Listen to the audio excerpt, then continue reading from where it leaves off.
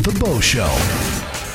How does it feel to come out to thousands of people at once? A lot of apprehension, a lot of nervousness. It was a very surreal day. Will your friends accept you? He told me that he didn't understand it and he didn't agree with the lifestyle. Would you second guess yourself? There were a few people who probably should have been told face to face before they read it in the paper. And what would your mother say? And she said, "Oh my God, I was always a sucker for guys with dimples." Making your sexuality tomorrow's headline on The Bo Show. Eye to eye, heart to heart, man to man. The Bo Show. Coming out of the closet is a very personal and often private process. Not in this case. Today we're chatting with a man who came out in a very big and public way. Randy Yipe was a college newspaper journalist who put his story in print for his college and his community to see.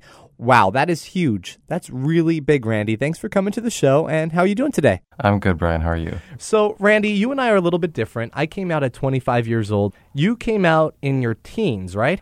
I was 19 when I came out to myself. You were basically a sophomore in college. I was at Michigan State University. Michigan State itself was on the liberal side. It's a large, diverse student body, so they tend to be a little more accepting of others. You said you were 19 when you came out of the closet, so walk me through the process. I had never said it out loud in reference to myself until one morning I woke up after having stayed up too late the night before in a chat room, which was all new back then, and the place where a lot of gay people found some sense of community for the first time. And I woke up one morning and I don't know what I had dreamed about or what I was thinking while I was sleeping, but I just woke up and decided I can't do this anymore. And I walked myself into the bathroom and looked at myself in the mirror and said it out loud, I'm gay. How did you feel before you actually came out of the closet? It was a lot of pressure denying it to everybody and to myself. And I just decided it was time to stop that and be honest with myself and honest with other people. And I felt I was missing out on closeness with the people in my life because they weren't knowing who I really was. They were only knowing half of me or a quarter of me. And having been raised Catholic and in a fairly conservative family, I was worried about the consequences of telling them. But I decided the benefits of letting them know who I really was outweighed whatever ramifications might come my way. Randy, you came out in a very big way. You were a college journalist, and you came out in the college newspaper. That is commendable. That is huge. Well, thank you. The name of the article is Changing Perspective Can Awaken Free. There's 4 words that kind of go throughout the whole newspaper article, and it's called Welcome to My World. So what is Welcome to My World? Just by way of background, what had happened previous to that article was a year before I was known around campus as the conservative voice of the college paper. And one column in particular that was written almost a year to the day prior to the one you're referencing was very aggressively demeaning to gay people. That article in 96, that's about the time when this big controversy was happening in Hawaii regarding gay marriage. And my 1996 article primarily spoke to that and criticized the gay community for seeking rights that I did not believe were their rights. Did you know you were gay at that time and you proceeded to write the column? Yes, I was playing the role of firebrand conservative columnist. But you were going against who you truly were inside. Yes and no. I was voicing my beliefs of what I wanted to be true. There was still an element of me that thought I could fix myself before committing to a gay lifestyle. And I was hoping that by overcompensating through words and actions, I could deflect suspicion, maybe in the process convince myself that I could live a straight life. Now let's move forward to the article in which you came out of the closet, which is almost 1 year after the article in which you were criticizing the gay community. In this article, you mentioned all the prejudices and stereotypes made me feel fearful. I wasn't about to become, quote, end quote, one of them.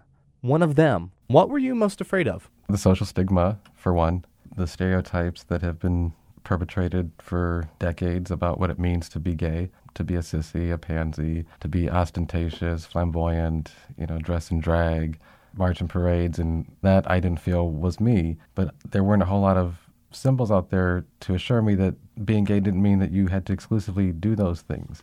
That there were people who went to work every day and came home every night and lived a very normal life and weren't out there on the fringe living their lives as gay men and women. Randy, take me to the very beginning. Why did you want to come out in such a big way? There were several reasons, and, it's funny you asked me that because my dad, when he was having difficulty accepting this, asked me the same question, why I had to do it the way I did. One was a sense of justice. I had very publicly criticized the gay community, and I thought it was only proper to come clean in the same public way. A second reason was the hope that possibly my story would be relatable to somebody else and would help them in their journey. And also, I was very publicly conservative and anti-gay, and I realized I couldn't just start showing up at gay bars around town without some questions being raised and being outed by somebody else. Okay, the night before, you know that you just wrote this huge article that is pretty much going to put you in a new light and in a light that nobody has seen you in before. Now you're going to be gay the next day to everybody. What were you feeling? A lot of apprehension, a lot of nervousness. I actually had a few friends over at my dorm room the night before, and I told them all to make sure they pick up a copy of the State News the next day because I was having an article, a column, which I had not had a column in the paper for some time at that point. They were actually very interested to see what I was writing. I wouldn't tell them anything about what the topic was. And they didn't know you were gay at that point. Right. Ooh, that's big. What a way to wake up in the morning. No, and I also had not come out to my roommate at that point either, which was probably a bad idea to let him find out the way that everybody else did. I had planned to get out of the room early enough in the morning the next day because there wouldn't be enough time for us to discuss it, and I thought it was a conversation best saved for later in the day. Tell me about the day. So you woke up and you were a little apprehensive the night before. Now you're at this new day. And in your article, you even say you're ready to greet the bright new day. So here's the bright new day ready for you. So are you ready to go? You put your backpack on and you're out there being like, hey, everybody, guess what? I'm gay now.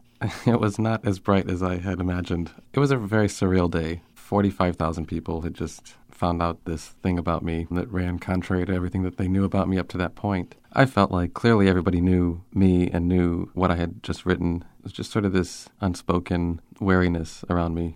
You did a very big thing, and other gay men on campus probably were aware of this happening. Did any come up to you and say something? No. In fact, nobody really brought it up that day in person. It was hundreds of emails. It wasn't until later that evening, obviously everybody on my floor in my dorm was buzzing about this. And then a friend of mine who had graduated the year before happened to be on campus that day, found out from my roommate where my class was, and came to pick me up after my class. I knew him from my activities with the conservative groups on campus, so I was a little unnerved when he showed up outside my classroom. He told me that he didn't understand it and he didn't agree with the lifestyle, but I was his friend, and he realized that I probably had a pretty rough day with everything that had happened and didn't want me to be walking back across campus in the dark alone. Did anybody treat you differently on your hall? Because we're talking about young guys here, you may have to shower with each other and use the bathroom together, see each other changing. I wish they were showering with me. No. We had private showers in my dorm.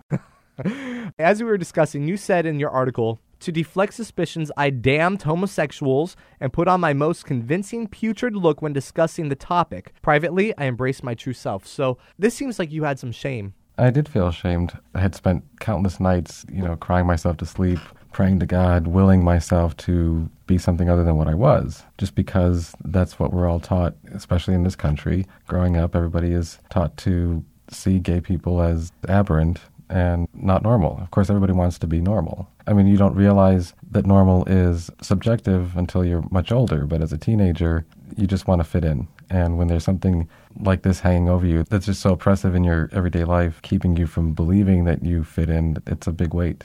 Overall, how was the article received by your campus? There was a little bit of a mix.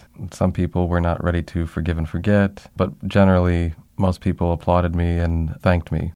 Randy, now that you're out of the closet for over 10 years, have you noticed any changes since when you were younger, when you first came out? There are advancements and setbacks. I feel uplifted because we've moved so far from the circumstances that I talk about in those articles. And other times, I feel like we're still talking about the same issues 10 and 11 years later. We're still fighting over gay marriage. We're still fighting over civil rights legislation and non-discrimination ordinances. Basically everything you first wrote about back in April of 1996. Exactly. And it's discouraging sometimes. But again, like I said, we have made a lot of progress on all those fronts in certain places. Obviously, Massachusetts now has same-sex marriage, but it took us 12 years to get there from the Hawaii Supreme Court when it first came to the forefront. How's the relationship with your mom and dad now that you've been out for over 10 years? With my mom, it's fantastic. My dad has not changed a whole lot. It's not that we don't speak, but we don't speak about that. My mom, however, like I said, she at first was having as much problem with it as my dad was. Eventually, I was forcing conversations with her. I was trying to introduce the subject to a lot of our conversations. How would you do that? I would tell her, if we'd be having our normal weekend conversation on the phone, and she'd ask what's going on, and I'd say I have a date with somebody tomorrow.